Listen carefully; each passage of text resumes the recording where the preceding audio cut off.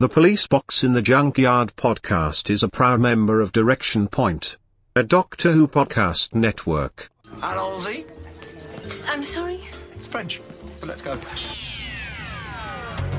This is the Police Box in the Junkyard podcast. On this podcast we travel all of time and space discussing Doctor Who in a completely random order. It's a brilliant idea.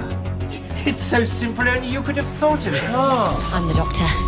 These are my new best friends. It's the entire Who-niverse on shuffle with your hosts Eric Gulbranson, Asad Kheshki, and Matthew Kressel. I'm the Doctor, and if there's one thing I can do, it's talk. There's something you better understand about me, because it's important, and one day your life may depend on it. I am definitely a madman with a box. Well, now we're getting somewhere. More like a big ball of wibbly-wobbly, timey-wimey stuff.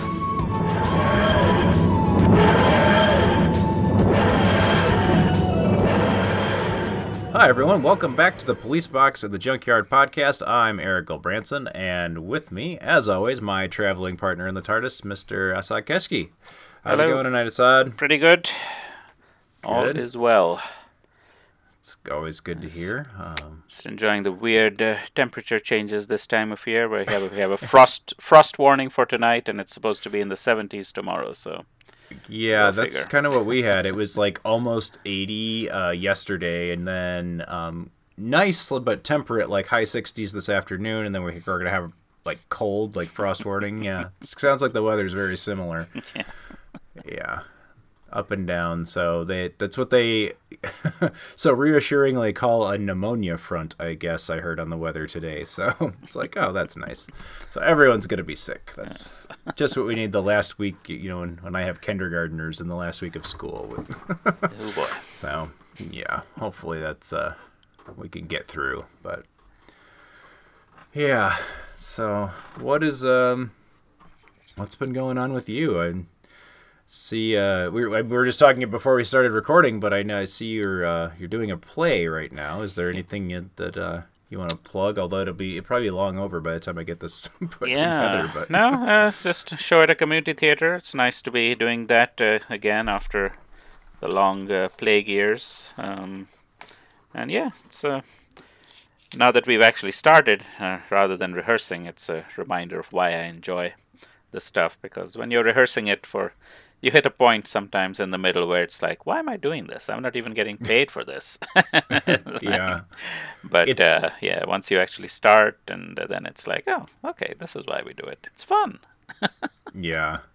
Everything like that, and I've not done a whole lot of work on stage, and my background is a filmmaker and film school and everything, that just and then making some films as a young adult out of school, where I was like, everyone's volunteered, no one's getting paid for this, but we're putting in these like 12-15 hour days, giving our whole weekend up to try and get this thing shot. Right. And it's like, why are we doing this? And then once it all comes together and you see it, you're like, oh, okay, yeah, this was really fun. But there's some points where I get what you're saying. So I would like to do some video/film work a little. So I'll just need to keep my eyes open and take a little more time to actually audition and stuff like that. So yeah, I'm sure there's I feel like there's always somebody out there looking for actors. If you're willing to volunteer your time, they're almost always willing to have you. So it's right. like, yeah. Also depending on what their casting requirements are. Community theater is a little more. Or a lot of them anyway are a little more relaxed about those criteria. But movies, they're usually, even amateur movies, they're a little more, try to keep to what they visualized in terms of what the character should be looking like or sounding like and all that. So, which is fair. Right. Yeah. I mean, depending on what it is. I feel like there's certain characters, if that you don't need to have such stringent, like, right. have to be a certain type of person. They can really be anybody, but yeah. So I'm surprised there aren't more small independent film projects happening around the Cleveland areas. But I'm also surprised there aren't more conventions. I mean, it's a reasonably sized city, but we're quite underrepresented in terms of local conventions and all.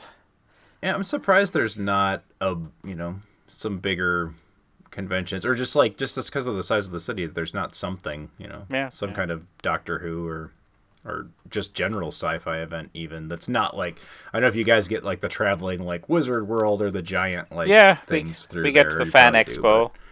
Yeah. And there is one local convention that's, went on hiatus for 3 years. It came back this year, but I was out of the country, so I wasn't able to attend it. It's fun. I may get more involved with that. Cleveland Concoction. So, yeah, it's still growing. Still growing. Yeah. Maybe after some years we'll become like Convergence or something, but still a ways to go. Yeah, well, but there's people they're enthusiastic about it, and like I said, I should get more involved myself.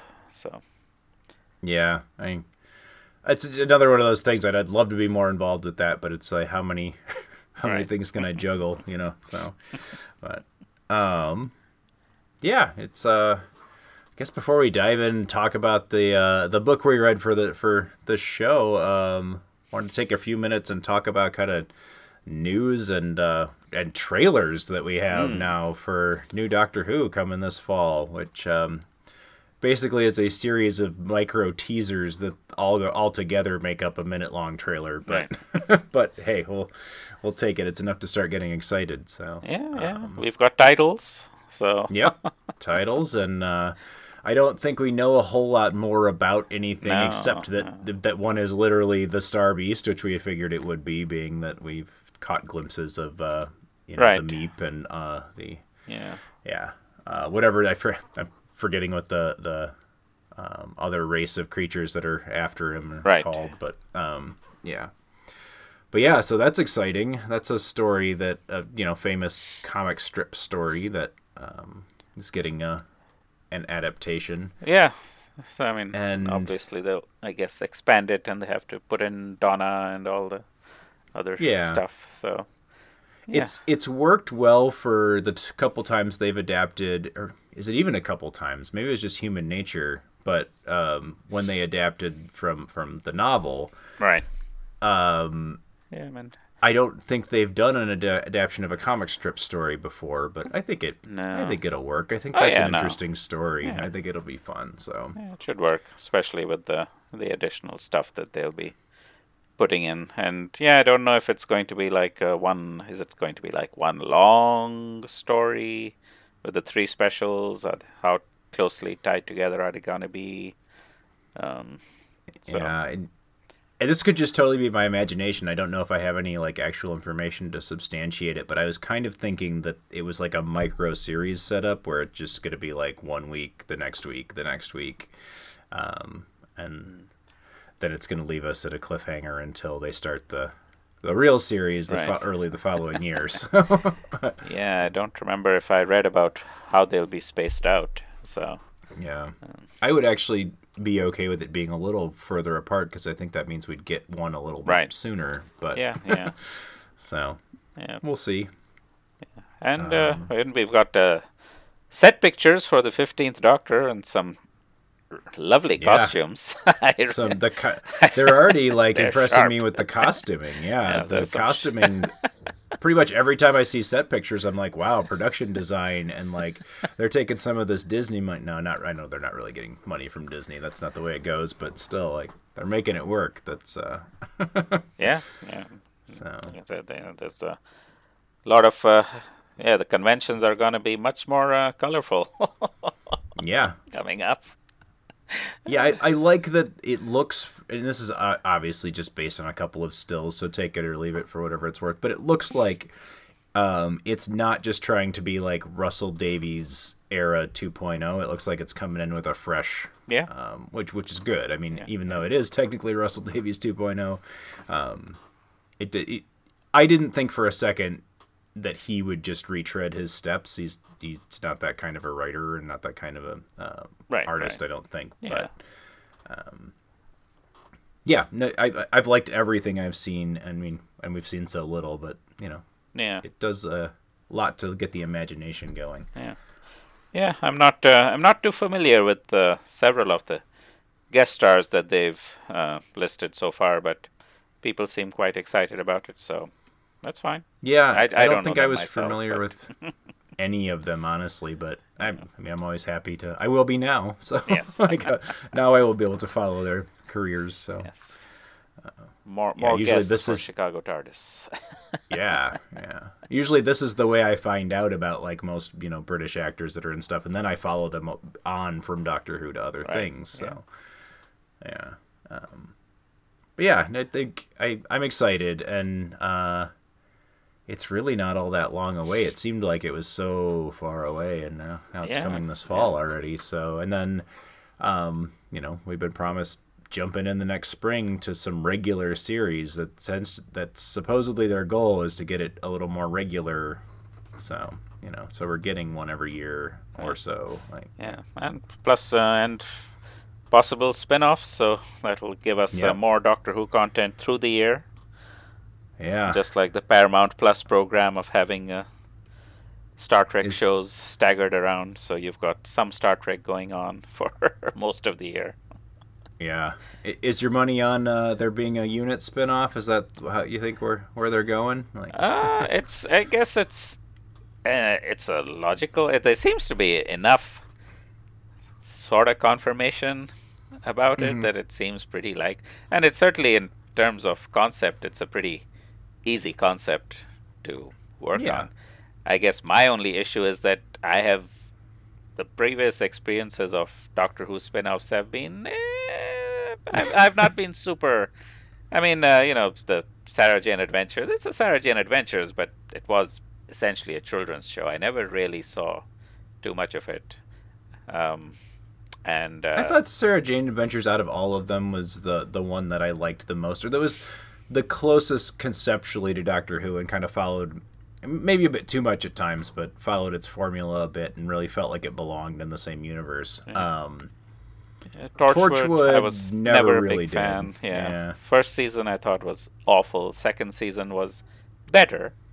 And Children of Earth just seems like it belongs in a totally different universe compared I really to like Doctor Who. Children of Earth, but yes, it's very, very different than anything else.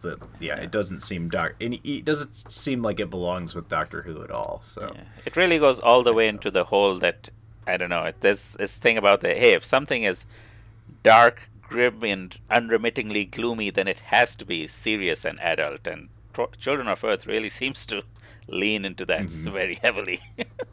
Yeah, kind of how can we make this even darker? They're going to take that road every time, and they really do. It's intense, but I do think it was probably the best thing they produced under the Torchwood moniker. It just doesn't feel like it's.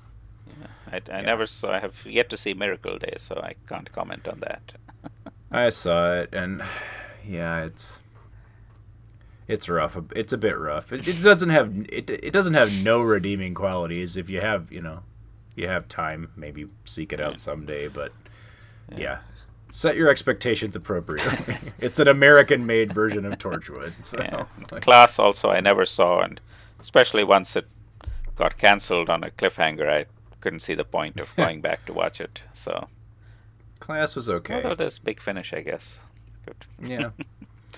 Watch it and move on to the Big Finish continuation. I've never gone back and watched it again. I feel like maybe it will be better revisiting it again. I don't know. But yeah, it was fine. But so hopefully they can get a really intriguing spin-off made out of it. Yeah, it would be nice. We'll see. Yep. So, anything else that Doctor Who related or otherwise that you've seen or been doing over the past month or so that No. Non-Doctor Who related, I highly recommend the Dungeons and Dragons movie to everyone. Super fun. One of the most fun movies that I've seen in a very long time. Yeah, and I was telling you before we started recording, but I'm currently watching it, which I do these days. having kids and schedules and all that stuff. I got about halfway through it before I had to get up and do something today, and I'll probably finish it tomorrow. But unless it dramatically changes trajectory, I agree. It's a lot of fun, and I'm enjoying it so far. In terms of self-indulgence, that some of those big chief high quality, large, well, they're toys, action figures, but collectibles seem to have came back onto the market. So picked up a couple of those. Oh yeah, nice. So yeah, and yeah, Strange New Worlds season 2 is starting in June. Right. Spider-Man, the sequel to Into the Spider-Verse, also in June. So looking forward to June. Yeah, June should be good. I think I'm looking forward to the Spider-Man movie as well. So, yeah, Doctor Who wise, haven't really seen. There's no comic at the moment. No monthly comic coming out at the moment. So yeah, there's not much going on. It's kind of I think it's in full shifting right now, right. Into the new era. So.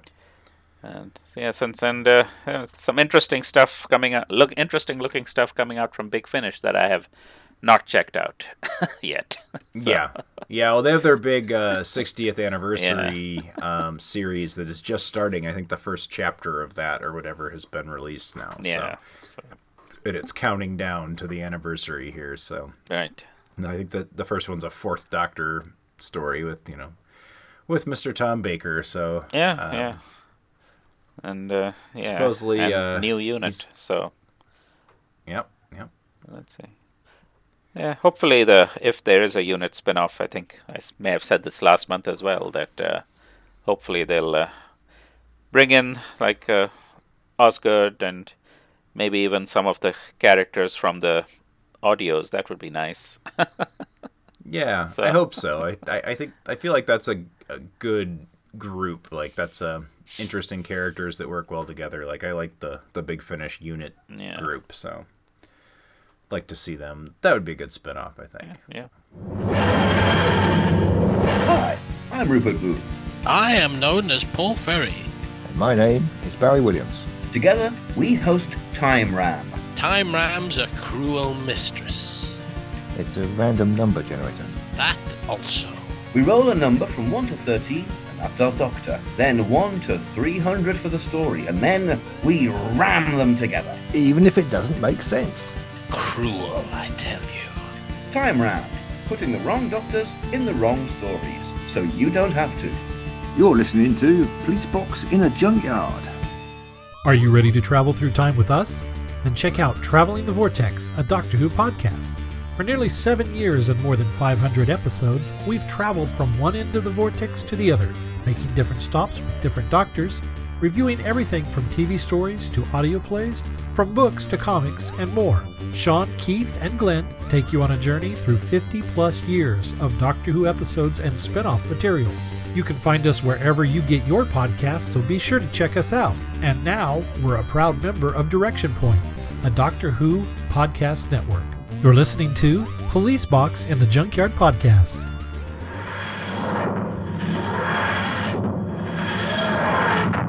Well, yeah, I suppose should dive into talking about this book. And that book that is the one that we read for this month is the second time that we've covered a entry in the Black Archive series, and this is from Obverse Books. This is volume number 24, The Time Warrior by Matthew Kilburn.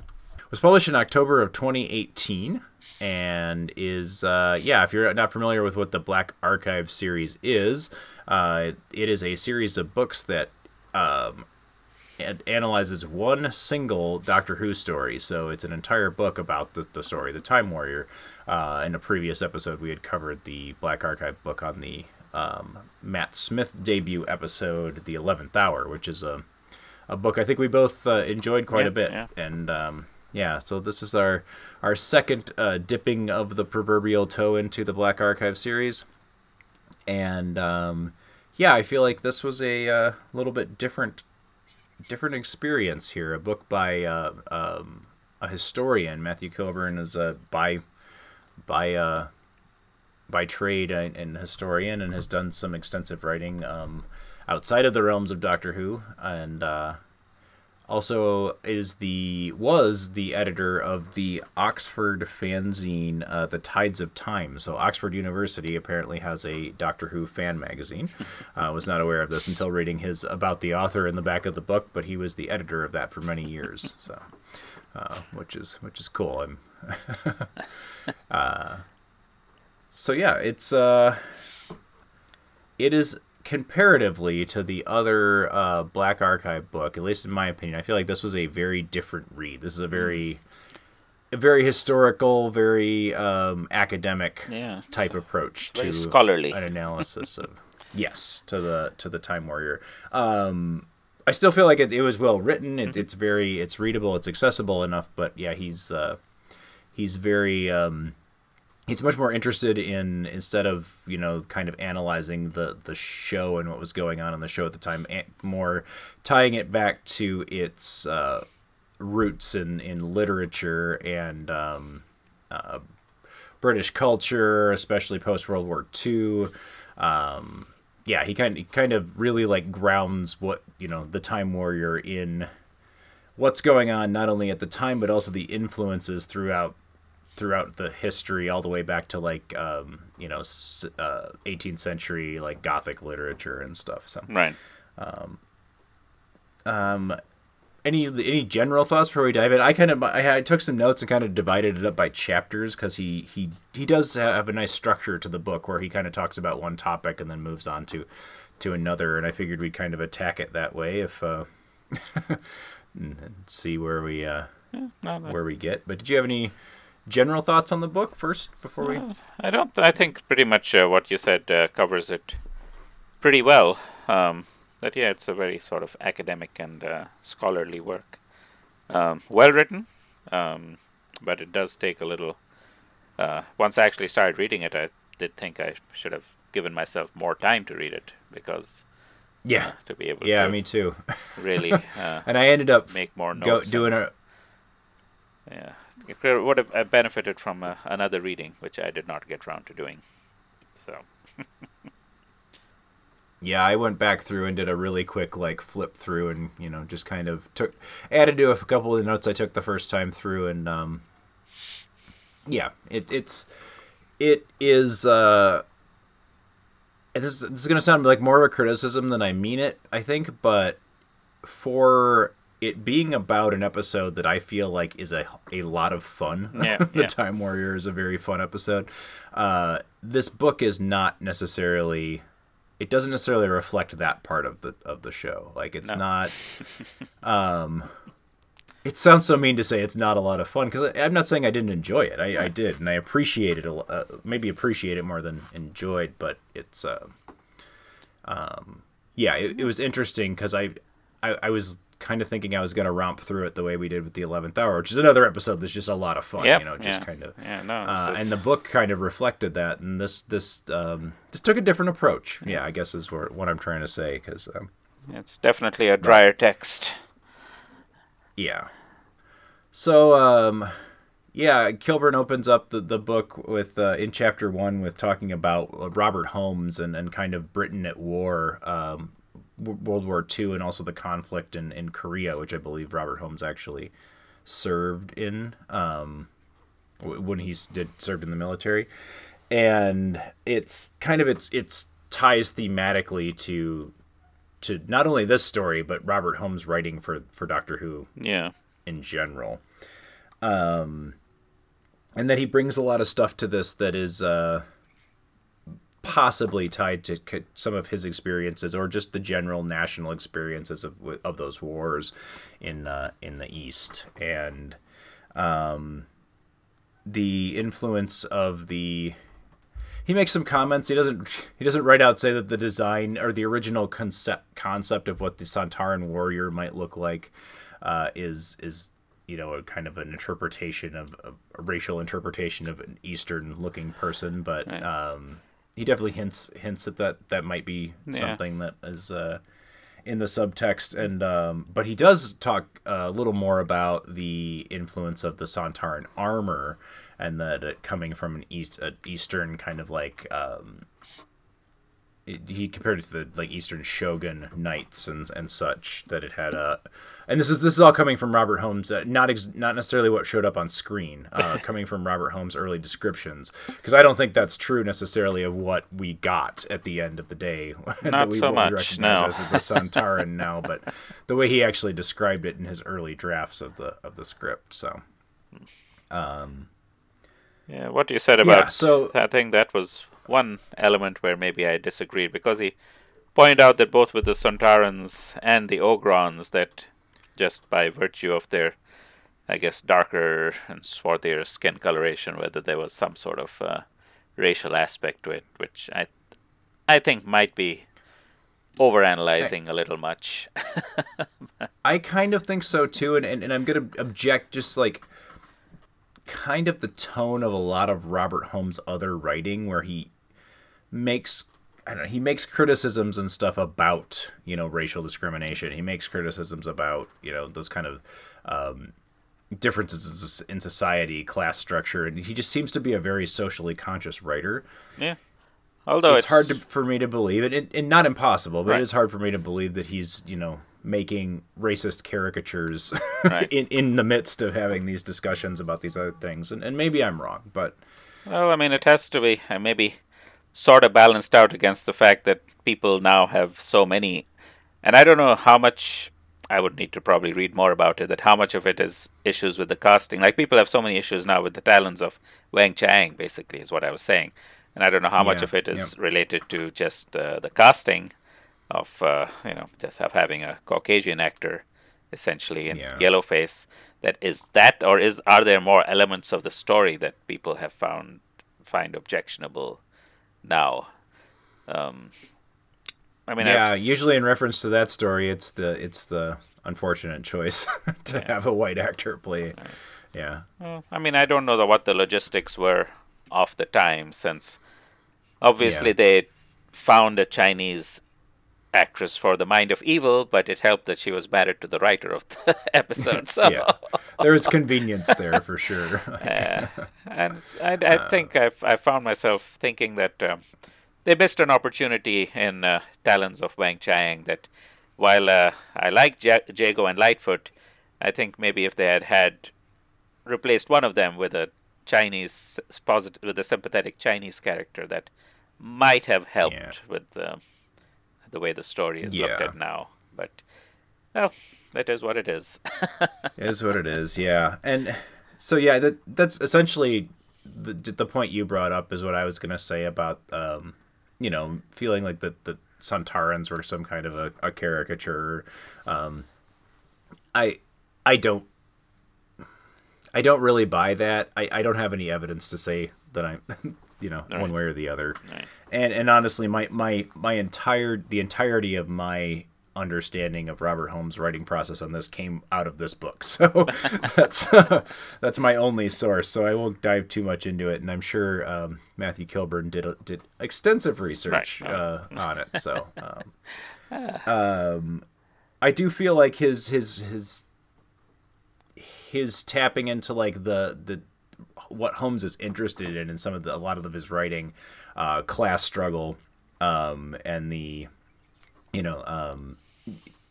way that kind of it turns up here, and Matthew Kilburn uses it very, very much in quotes as because it's a very derogatory term, but he uses the phrase the bunch of gooks line that, and I don't even really like saying that, but it's but he kind of talks how the bad guys, I guess, for lack of a better term, like Iron Gron's, castle full of, miscreants and such, are kind of cast in this version of Robert Holmes' story, because he's not wrong, but he kind of shows very briefly that Robert Holmes certainly has an archetype to the types of stories he likes to tell, and they do all have that some similarities, but kind of Iron Gron's people are kind of play the role of the other in this, and so it's not 100 really all about skin color or racial background, but there's something. So was that a line that was in the episode itself? No. Okay. No, it's something that he mentions as I think it came from. I should have written down a page number here, but it's in the first chapter. Yeah, it's. I'm looking at it on my Kindle, so I don't know if it came from a. Well, I know. I saw that he refers a lot to like. I guess since Robert Holmes was initially novelizing it himself until he gave up and passed it on to Terrence Dicks. So but he puts a lot of reference to whatever Robert Holmes did write, and the introduction to the book, which is sort of the field report. Yeah. From. So it is a line from the early script. So the original story called For the Attention. Lynx describes Iron Gron and his band of warriors as a bunch of gooks. Okay. Is a line from the I'm looking at it now. An early version of the script. Did not make it on screen. So most of this discussion is about his early draft of this story. In fact, that's going to be another one of my little gripes about the book, is that he talks about For the Attention so much that it's almost a review, or it's almost a book more about Robert Holmes' early drafts of this story than it is about the actual story that we see on screen by the time it gets there. So, and things change so much between the early drafts and through the lens of a historian. I suppose that's kind of the way they work, right? But yeah. So I mean that's essentially chapter 1's the brief chapter, and that's kind of what he goes through is Robert Holmes. The things that Robert Holmes is interested in writing, and kind of how we see the evolution from that early draft to what we get as the Time Warrior. I will say that I disagree. He's critical of the somewhat critical of the direction of the episode, and that's another place I would have to disagree with him. That he says it's he said it's kind of like standard and dull, like direction, and I never got that from this. I always thought this was a really fun episode. For sure. So yeah, I think of my first watch through is one of my favorite of the entire Pertwee era at the time. So no, after watching it, I definitely had to, and I may have said this before, but I definitely had to add it to my list that if I was to say somebody new who had watched New Who, what classic Who should I watch? This would definitely be one of them. Yeah, this one's really fun. Like, and I said we wouldn't do this and we'd stick to the book, but I'm going to anyway. But yeah, this one's a really fun Doctor Who story, and it's very pacey for the time. Like, it moves very nicely. It's got a nice pace to it. It's got a lot of action-y stuff in it. A lot of John Pertwee, Venusian Aikido going on in multiple places. A great sword fight with John Pertwee in a suit of armor. Yeah. Whether he's actually in it the whole time or not, we don't know. But a lot of humor, a lot of nice double acts. It's a really great story. It's one of my favorite pairings between, even though it's their first time out, between John and Elizabeth Sladen. Yeah. So the Third Doctor and Sarah Jane Smith. I think that I think they're great on screen together all the time, but they just had this building that relationship. It's done really, really nicely here, where she thinks the Doctor is kind of the villain at first, and it's cool. Yeah. So even like the minor secondary character like Rubish.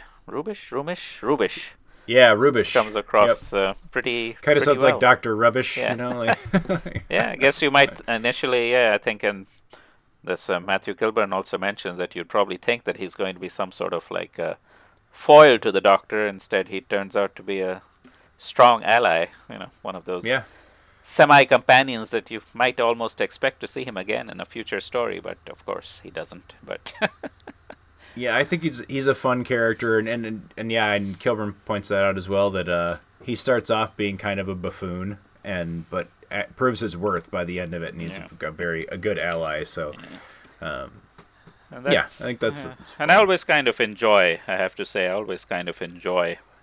in any show when some secondary characters become sort of important. And I think in long-running episodic television, you absolutely have to have good short-term characters like that, like people that are interesting to watch, because otherwise I think you just end up I think you get caught in a trap of writing the same story around your leads. Yeah.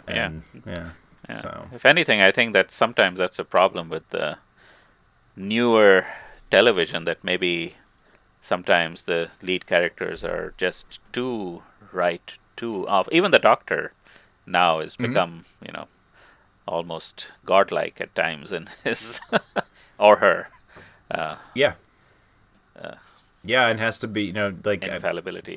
The Doctor has to be on screen, 80% of the episode, or we're all grumbling about it, and that's not entirely true. They have the Doctor Light episodes and such. So, but yeah. So in chapter 2 of the book, he dives into what I think I mentioned briefly, but the connections of the story, the Time Warrior, to 18th century Gothic literature. Specifically, he cites the Castle of Otranto by Sir Robert Walpole.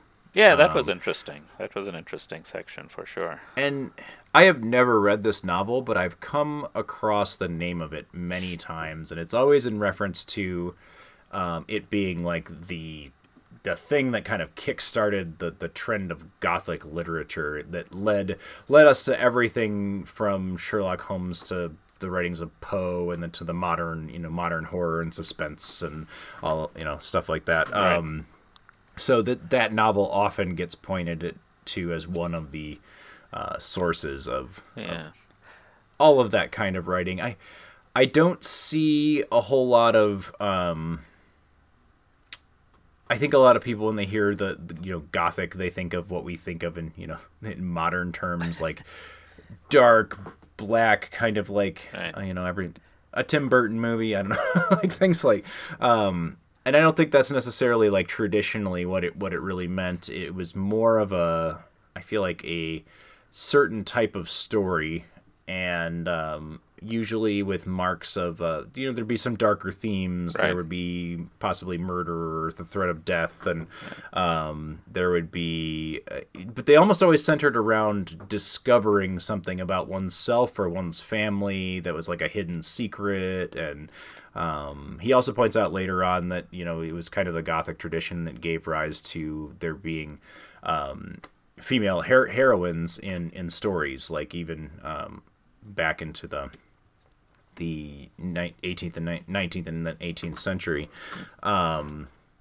That's I don't want to stretch my credibility, because I do not have a lot of knowledge here. That's just kind of my understanding of of that, and his ties to this is he kind of traces this all the way through the British tradition of Gothic and Romantic literature, all the way to the cultural, I don't know if I'd call it an obsession, but the cultural, with Robin Hood as a character and that story, and just how many times that was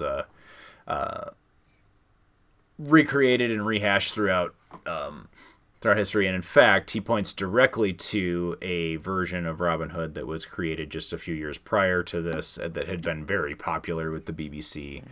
And essentially he's just kind of walking us through the historical, or the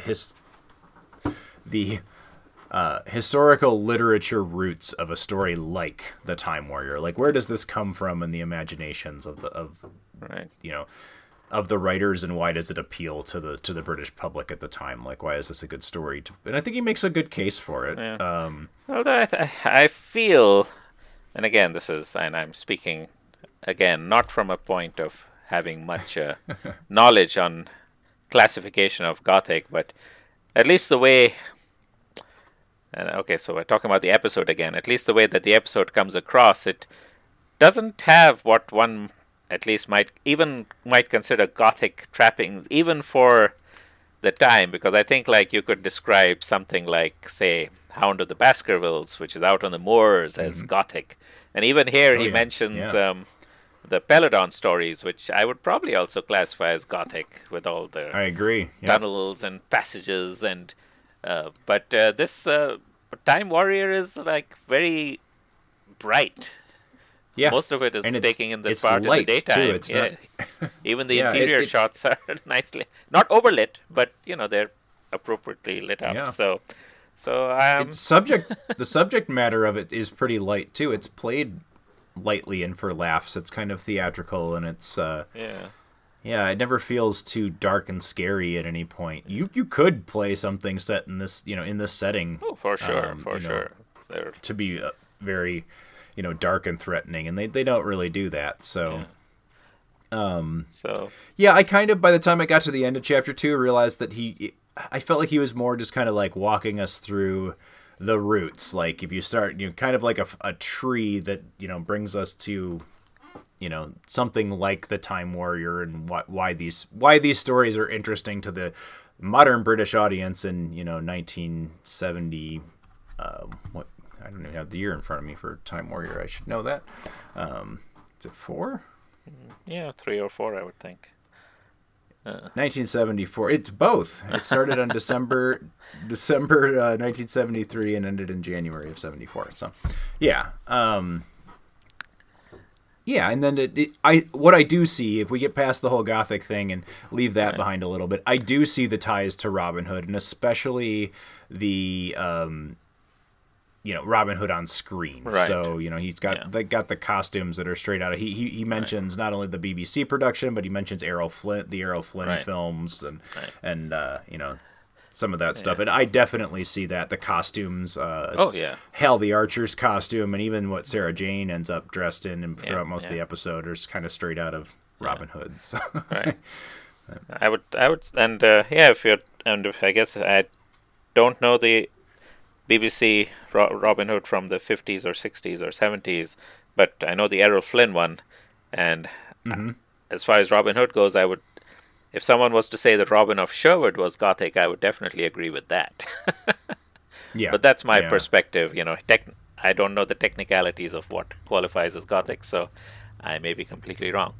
I did like this little quote that he said of Robert Holmes, where Robert Holmes said that. I have a feeling that Doctor Who was originally developed by Auntie as a format for making history interesting for children. Fortunately, the fantasy side soon took over. He says that he was very skeptical of using Doctor Who for its original educational mandate. Yeah, and I don't think he ever really tries to do so. Not in the historical sense. No. Like he certainly writes as a moralist. Like there will always be a moral of the story with Robert Holmes for sure, but I don't think he ever goes for any kind of like literal historical teaching moments. So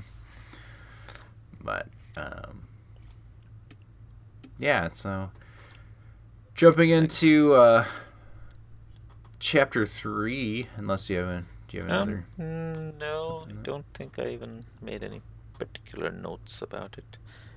He does spend some time trying to figure out when the Time Warrior is set. And I think that you'd probably drive yourself crazy. Again, historian, right? So, but yeah, I'm not sure it makes. I don't have much knowledge about, Right. I'm coming at this from what he already told me, so that's in the book. Right. But yeah, I think he makes a compelling case for that we have no idea when this really takes place, and it doesn't have a whole lot of real life historical grounding. Right. But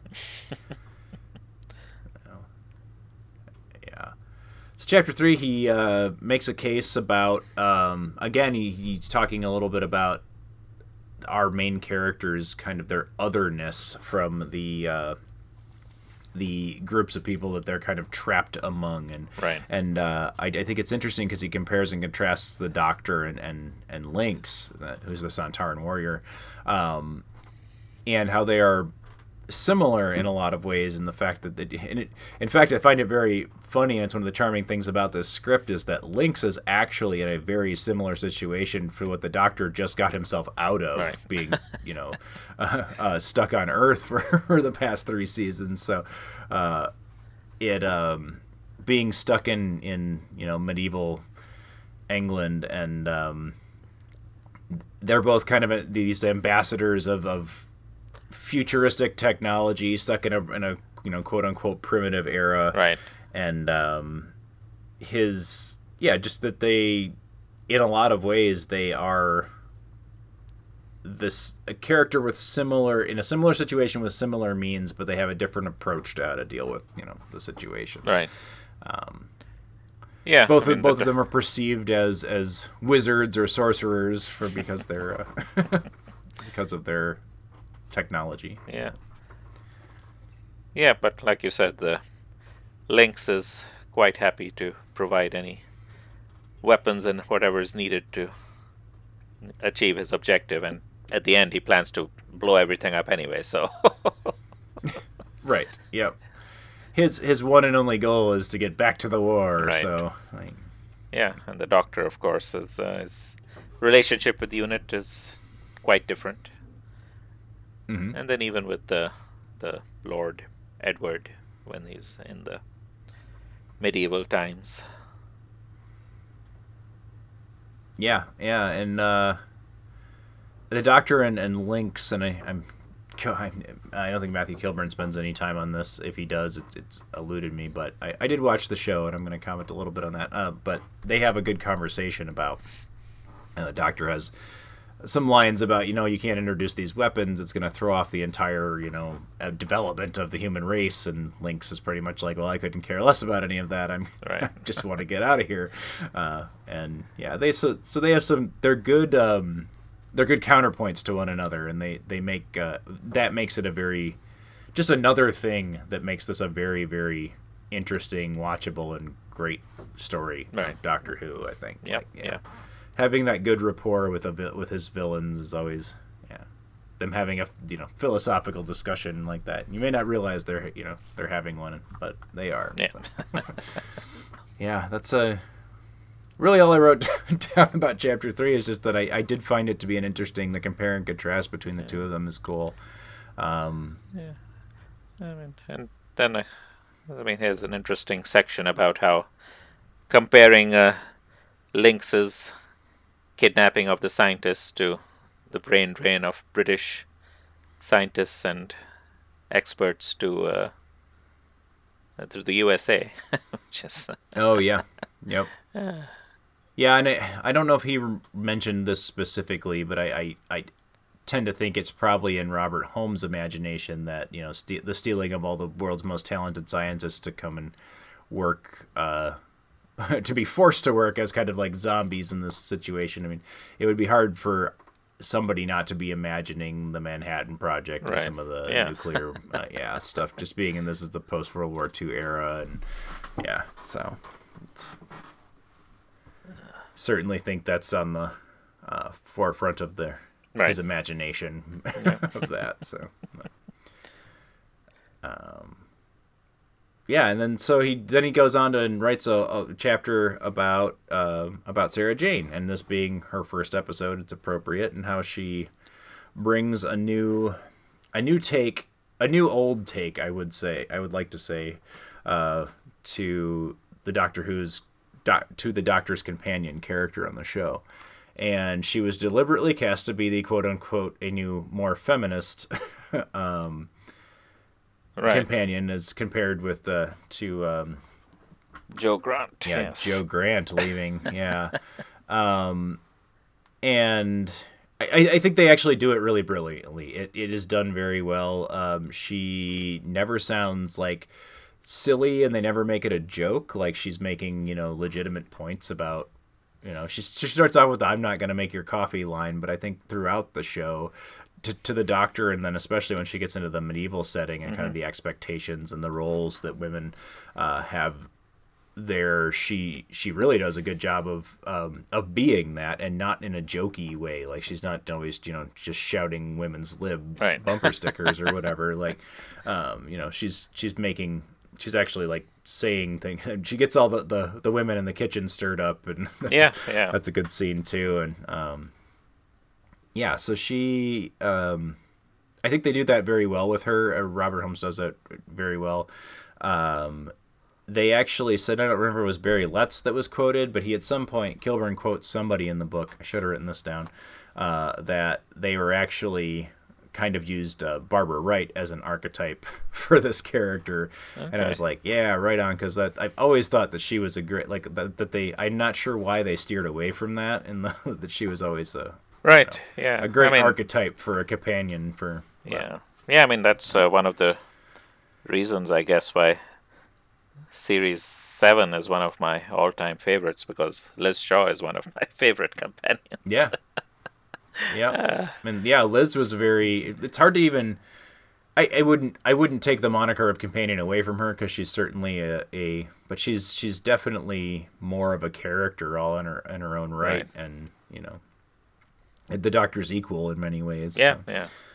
But yeah, so it's a good step in the right direction, as Matthew Kilburn points out in the book. It's probably many years too late. Like, they probably should have been doing this a little earlier, but Sarah Jane becomes such an iconic and great character. But I think this introduction to her is I don't know, it's really great. She's really a well-realized character right off the bat, and that's not always the case. Yeah.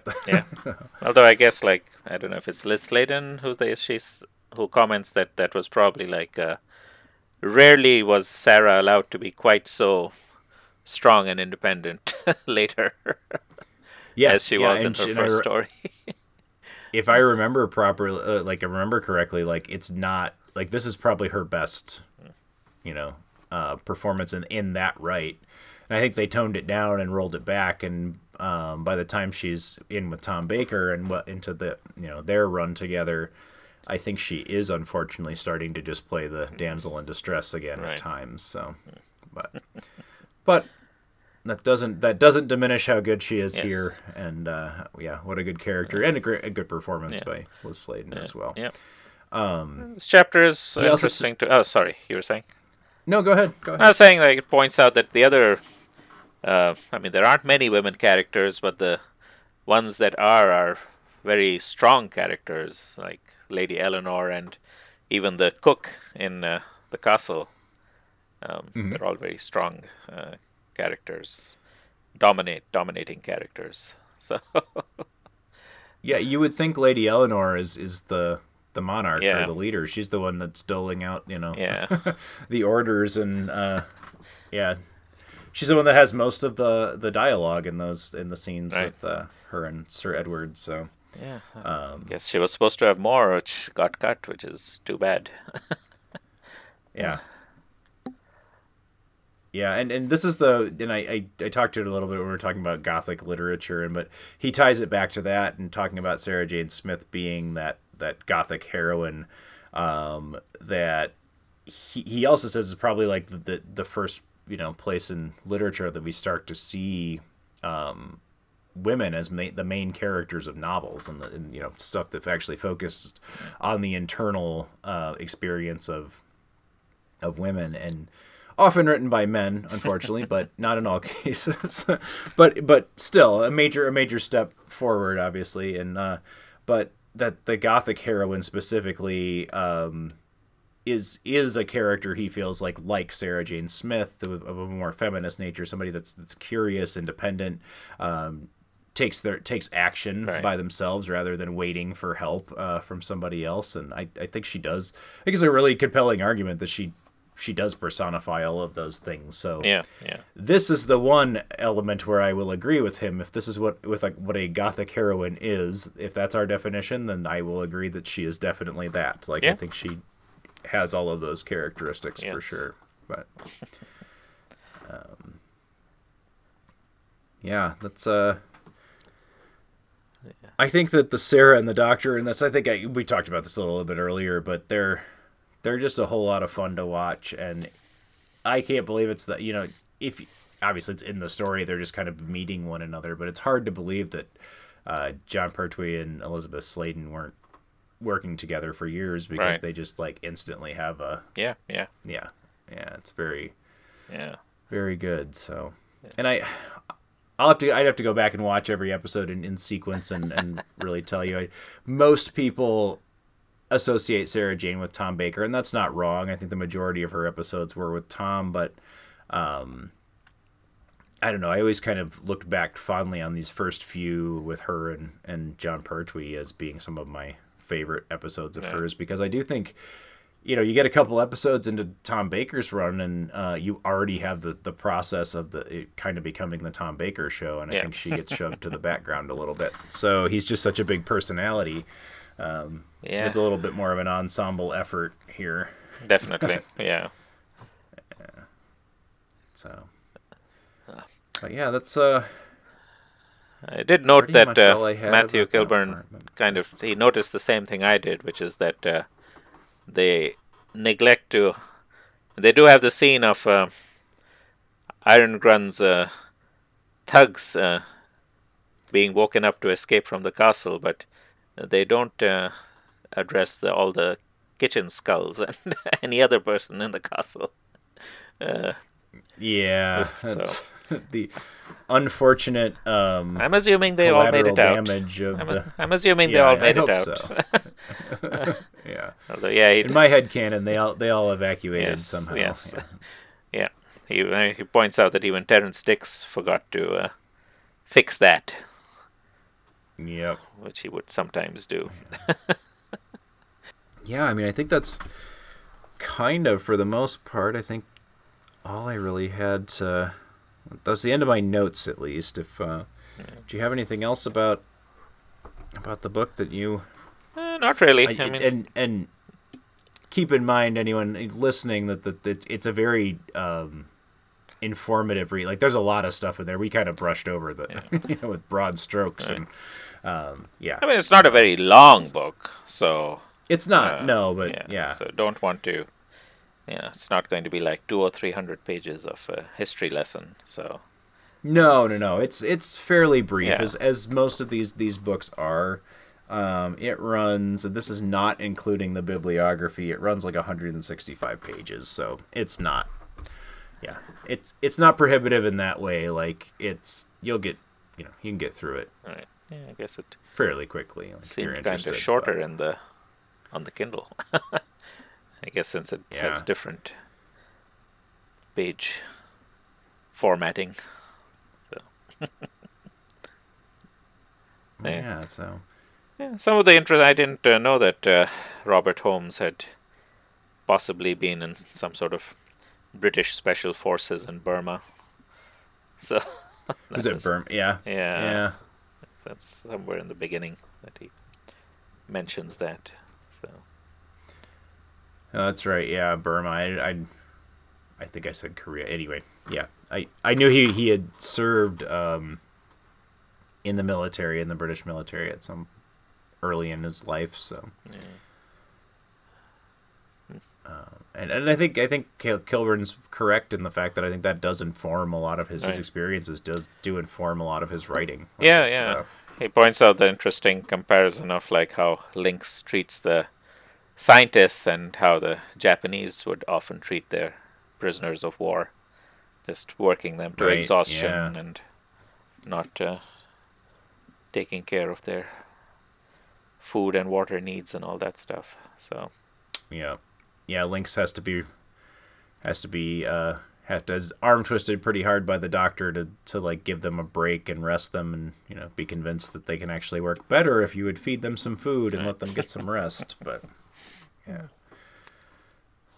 overall I enjoyed the book. I think it's a very readable but very informative book about kind of about the Time Warrior. I guess that's my biggest gripe, is it doesn't spend a lot of time talking about the show itself. It's talking about drafts of the script. It's talking about Robert Holmes. And I think that was, I guess, similar a little in a different way. It was a very different book, but I guess that was similar with the 11th Hour book as well. It was more about, Stephen Moffat coming in and the new era and all that stuff. So I guess it depends upon what elements you find more interesting. And I guess these books have different approaches by different writers. Keeps things interesting. Absolutely. And I think that's actually I think that's a perk. And these are the only two that I've read so far. But I do think that's a perk. Like if everyone was in the same tone, it might as well all be by the same author. Bringing in a group of writers, the way they do in a lot of books or a lot of series like this, gives you that variety. Like you can have something that's very different. And I feel like the two Black Archive books that we've read so far are very different from one another. They're very unique to those writers. So. But both enjoyable to read, so there's that. Yeah, agreed. Yeah, I guess let's go ahead and give this one a grade out of 5 Santaran warriors. What do you think you would give to this Black Archive book, number 24? I don't know. I might go between 3.5 and 4. So maybe more towards the 4 than the 3.5. So it's just a little dry. So that's yeah. I agree with that assessment, and I put down a 3.5, and I feel like that is fair because where I did enjoy it quite a bit, and I found it very interesting. I do feel like some of his connections are a bit tangential, like the stringing everything like way back to 18th century literature and stuff. Is like sure there you can follow the trend forward and land at Doctor Who, but I don't know if that if there's really straight lines connecting the two. Right. That unique lines connecting the two, let's say, because obviously there's a progression. Right. But yeah, and I agree that his prose can be a bit academic. Right. I wouldn't even like to say it's dry, because if this was a textbook, he's a good writer, and he's compelling, and he makes good arguments. Yeah, and that's fair. That's fair. But yes. It's a bit academic. I don't want to seem as if I'm running him down, because I'm not. No, and I did enjoy the book. Like overall, I do not regret reading it. It's not. I mean, I think this is one of those which I think if I had just been reading it for its own sake, I might have enjoyed it a little more, rather than reading it also with the plan of discussing it. And right, sort of like the difference between when you're reading something as an assignment and you have to do stuff for it, as opposed to just reading it. Well, and something that's very academic, written by somebody with a background and well researched, and he certainly knows where he's coming from, and then I'm going to analyze it. I get a little nervous about that. Like, but at the same time, the books are meant to be read by people, and so and so if you're interested in the Black Archive series, I given the 3.5, I would still recommend this one, especially if you're a big fan of the Time Warrior like I am. It's a interesting read. Yes. Gives you a lot of insight to what it's all about. So. Hey there, this is Eric coming to you from the future. Just letting you know that our discussion coming up in a few moments about the Doctor Who magazine comic strip Liberation of the Daleks does contain spoilers, so if you're waiting until the end of that comic strip series to start reading, please consider skipping over this and coming back to it later. I hope you'll come back and join us when you have read it. So anyway, just letting you know that it does contain some spoilers for the first 4 installments of the Liberation of the Daleks.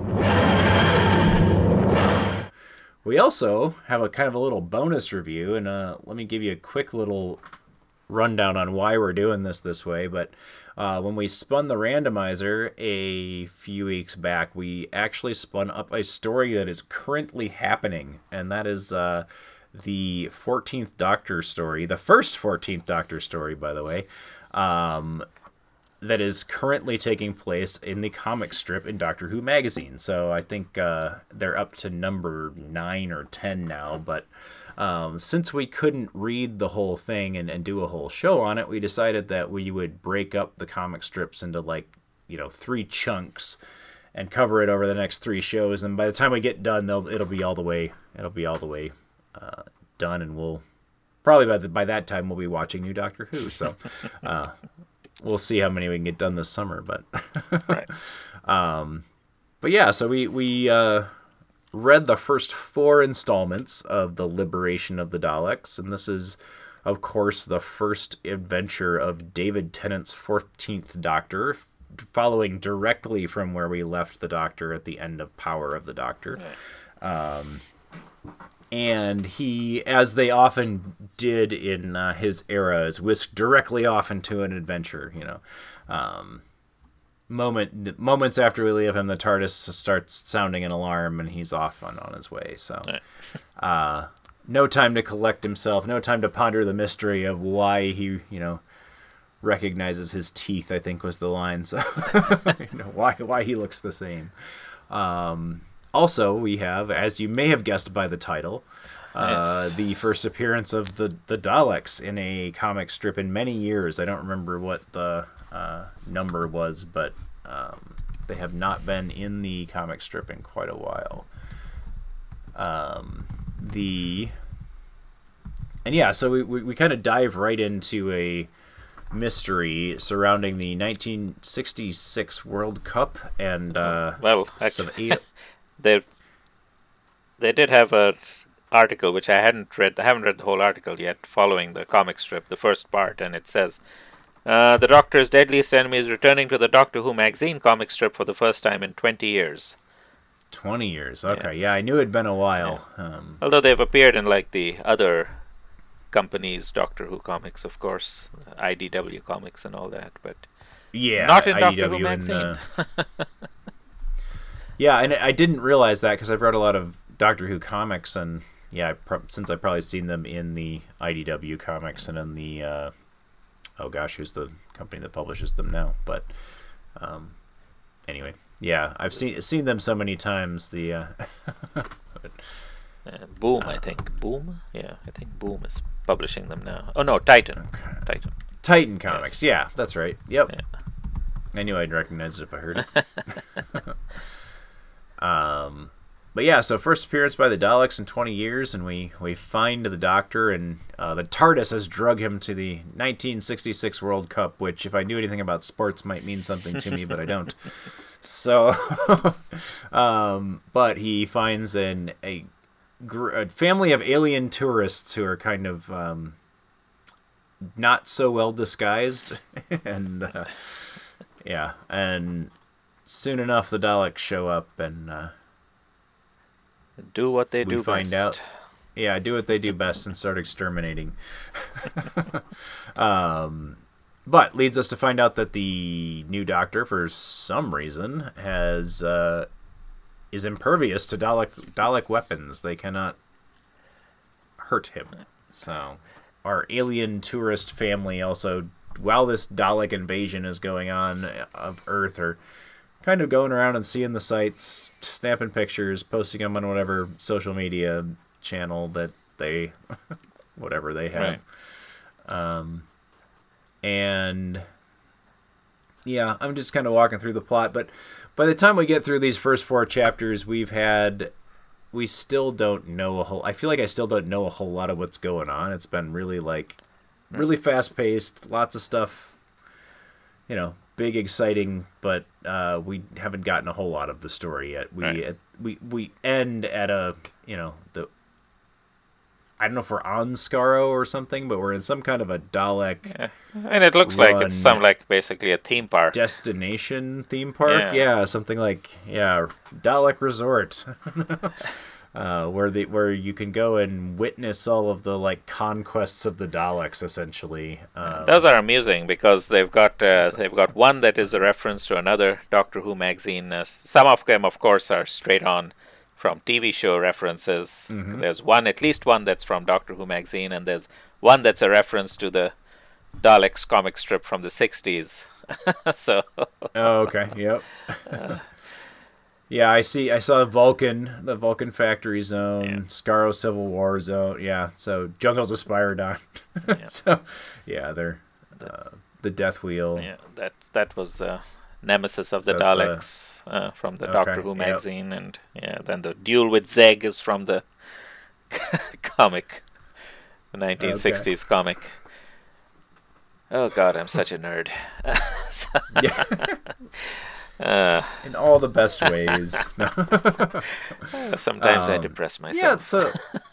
Yeah, it's a good thing. It's a good thing. So everyone's an expert in something, right? So I guess the other thing is he's quote unquote rescued from the Daleks by a group of anthropomorphic ape. I should just say apes they're not really they're apes, but are able to speak. Right. Named Claire and Claudine, who are working with a woman named Georgette, who also was in a few frames of an earlier in the comic. Right. Yeah. So yeah, I'm sure we're gonna get a lot of details. I feel like I was a little scattered on this whole thing. I mean, the comic strip's it's brief, so it's always right. It's always a little bit like that. But I feel like we were kind of a lot of details were thrown at us that will later make a lot more sense as the story starts to come together. I feel like even 4 chapters in, we are still just kind of setting up what is going on here. So as much as I liked the approach we're taking of doing this in chunks, I don't feel like we have a lot to talk about because I'm not exactly sure what's going on yet. So certainly the characterization of the 14th Doctor is pretty much the 10th Doctor, and I guess you don't have much choice since you don't really know what he's going to be like. So we'll see if there's on TV if there's any marked differences in the character of the Doctor. Yeah, being that Russell Davies has been closely attached to even this aspect of the project, I'm guessing that's true. That's true, and I guess even the clips that we've seen of 14th Doctor, it doesn't seem like character-wise he's that different from the 10th, and maybe that'll be part of the whole mystery that they're solving. Russell Davies has been adamant that he is the 14th. He's not just a redo of the 10th. He's a distinct Doctor, and so far from the evidence here and from the little bit we've seen of him in the show, kind of just seems like the 10th Doctor. That's fine. I mean, I'm okay with that. It just, I don't see the distinction yet. I'm sure it'll all make sense. Yeah. I mean, I'm still wondering, personally, and it's based on what we saw in The Power of the Doctor, where they do that whole regression from the Doctor Master back into the Doctor. I mean, the logical thing to me would seem to be that it's related to that whole process. And so we'll see, I guess. That's what I thought until it was, he literally came out and said, no, it's not that. It's like, oh, okay. Well, I don't get it then. What's going on? I must have missed. I missed that then. I'll have to go back and see what. Yeah, because Russell has said. He said he has a distinct. He's not. I forget the word he used, but he's not like a regression. He's a Doctor. He is the 14th Doctor. He's not just the 10th Doctor Part 2 or whatever. So. Oh well. We'll see what that means. Yes. I'm sure that means something because he's got a grand plan. Right. So, what I didn't mention at the top of this is that Alan Barnes is the writer for this comic strip, and he's obviously written many Doctor Who magazine comic strips. I know he was the active writer through a lot of the 8th Doctor comic strip era, and wrote a lot of the stuff that I really like, and has written some great stuff for Big Finish as well. And the artwork is by Lee Sullivan, who's also a veteran Doctor Who artist. Mm-hmm. Yep. So it's good. So it's so far so good. Yeah. I was amused with it. Yeah. I don't feel like we'll have more to talk about next time. And probably we'll have to do a complete run through when it's all over. We'll do a recap and then actually do a review, because I don't think it's fair to give this thing any kind of a grade yet, but we'll just do it little bits at a time. So I mean, other things I enjoyed were some of the next issue ones where they did plays on because the first story ends with next issue, Daleks Invasion Earth 1966 AD. And the third part ends with Earth Shock. Not Earth Shock, but Earth Shock. Earth Shock, yeah. Which I'm surprised actually that they didn't. Yeah, because it ends on it ends on a big frame of the Earth exploding. Yeah. The Daleks blew up the Earth, which the Doctor's convinced is not real. Right. Like I said, I'm kind of surprised that they don't actually keep that as a trend for all of them, because some of them they do, like make plays on classic Doctor Who titles, and some of them they don't. Yeah. So it's well, and especially with that whole like final image in the fourth story with the Dalek dome, right, with all of the references in there. So, but yeah, no next issue. Oh, there's a next issue thing, but it's not related to, at least not that I'm aware of, related to any other titles or Doctor Who history. Yeah. So, although let me say, now that they've introduced that there's a theme park concept, now I think we're just waiting for it to go all Westworld or Jurassic Park. Since where else can this story go? Yeah, there's really nowhere else the story can go. The theme park Daleks are going to become real Daleks in some way. Yeah, because they already had one scene of the Dalek Supreme instructing his scientists to investigate what's going on. So, well, I mean, of course, I'm happy to be surprised, but at the moment, I'll be surprised if it goes in a different direction. Yeah. I'm actually surprised I still go to theme parks at all, because they never end well in fiction. Yeah, that's right. Yeah. Some of the writing in here is snappy. It's fun. Oh, yeah, it's been good so far. Sure. I feel like I don't have much to say about it yet, but I feel like we've just barely scraped the surface. Yeah. So, I liked the Doctor's Diana Ross joke where he's trying to make a Dav Ross, Die Ross, like, and he keeps trying and nobody understands his joke, and it was a very doctor moment. So, and I could see, I can see David Tennant. Can't call him the 10th Doctor, but yeah, I can see this Doctor doing that bit. So it was fun. Yeah. Yeah, I guess that's all I got for now. We'll look at chapters 5 through 9 next time. So it will be. Will they be done? Yeah, you said yeah, and then we may have to take a break for. If we keep our recordings on schedule, we may have to take a break before. Yeah, we'll see. We'll see if we get there. Yeah, and we may not. We may have to skip one. We'll see. Right. But by the time it gets all the way out, I'm sure people will be devastated. About... Yes, of course. Yeah. But, well, good. I guess that leaves only one matter of business, and that's we have to hit the big button on the machine we call the randomizer and see what it is we are doing next time.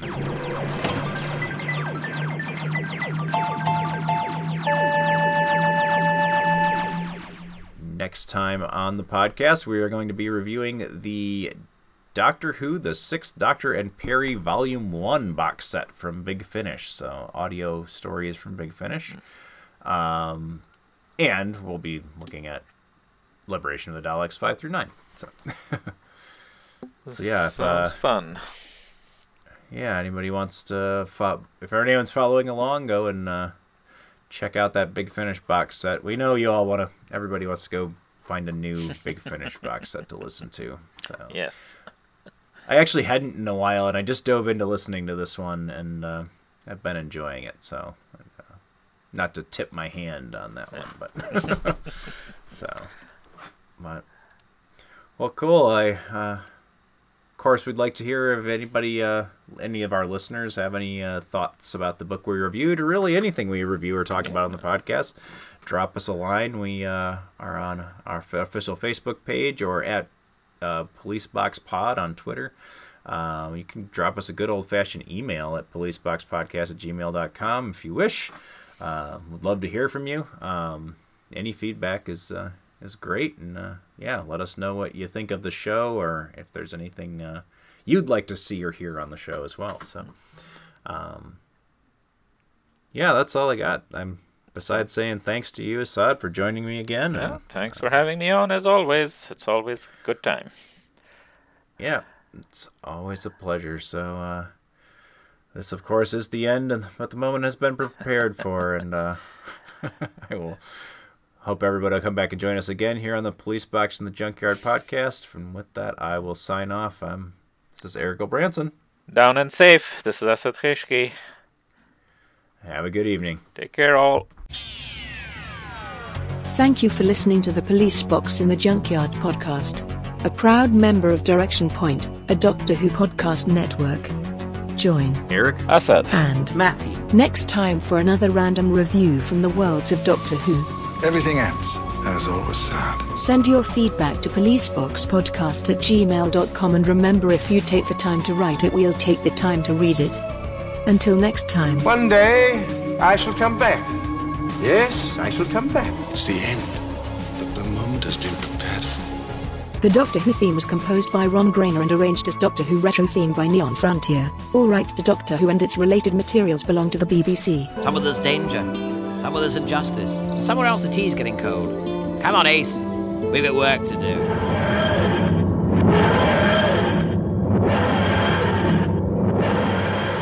Direction Point! Direction Point! A Doctor Who podcast network. They all say, who is Doctor Who? Do you collect Doctor Who? Do you have Doctor Who items and you don't know you collect Doctor Who? For all things in the Doctor Who collecting world, tune in to the Doctor Who Collectors Podcast, a Direction Point network podcast. I am Larry Van Mersbergen, your host, and I have been collecting Doctor Who for 40 years.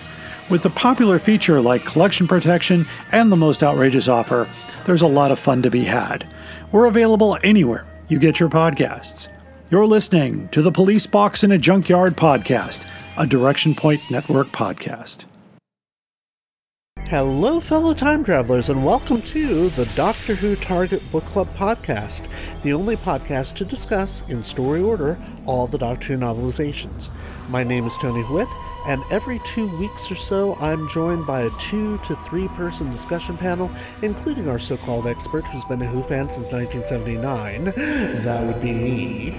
We also get the views of intermediate, casual, and novice fans who either have never seen the show or who have never read these books until these podcasts, including Dalton Hughes and Alison Fitz-Seyfried. You can find us on iTunes, Stitcher, or wherever you find good podcasts, or even ones like ours. You're listening to the Police Box in a Junkyard podcast on the Direction Point Podcast Network.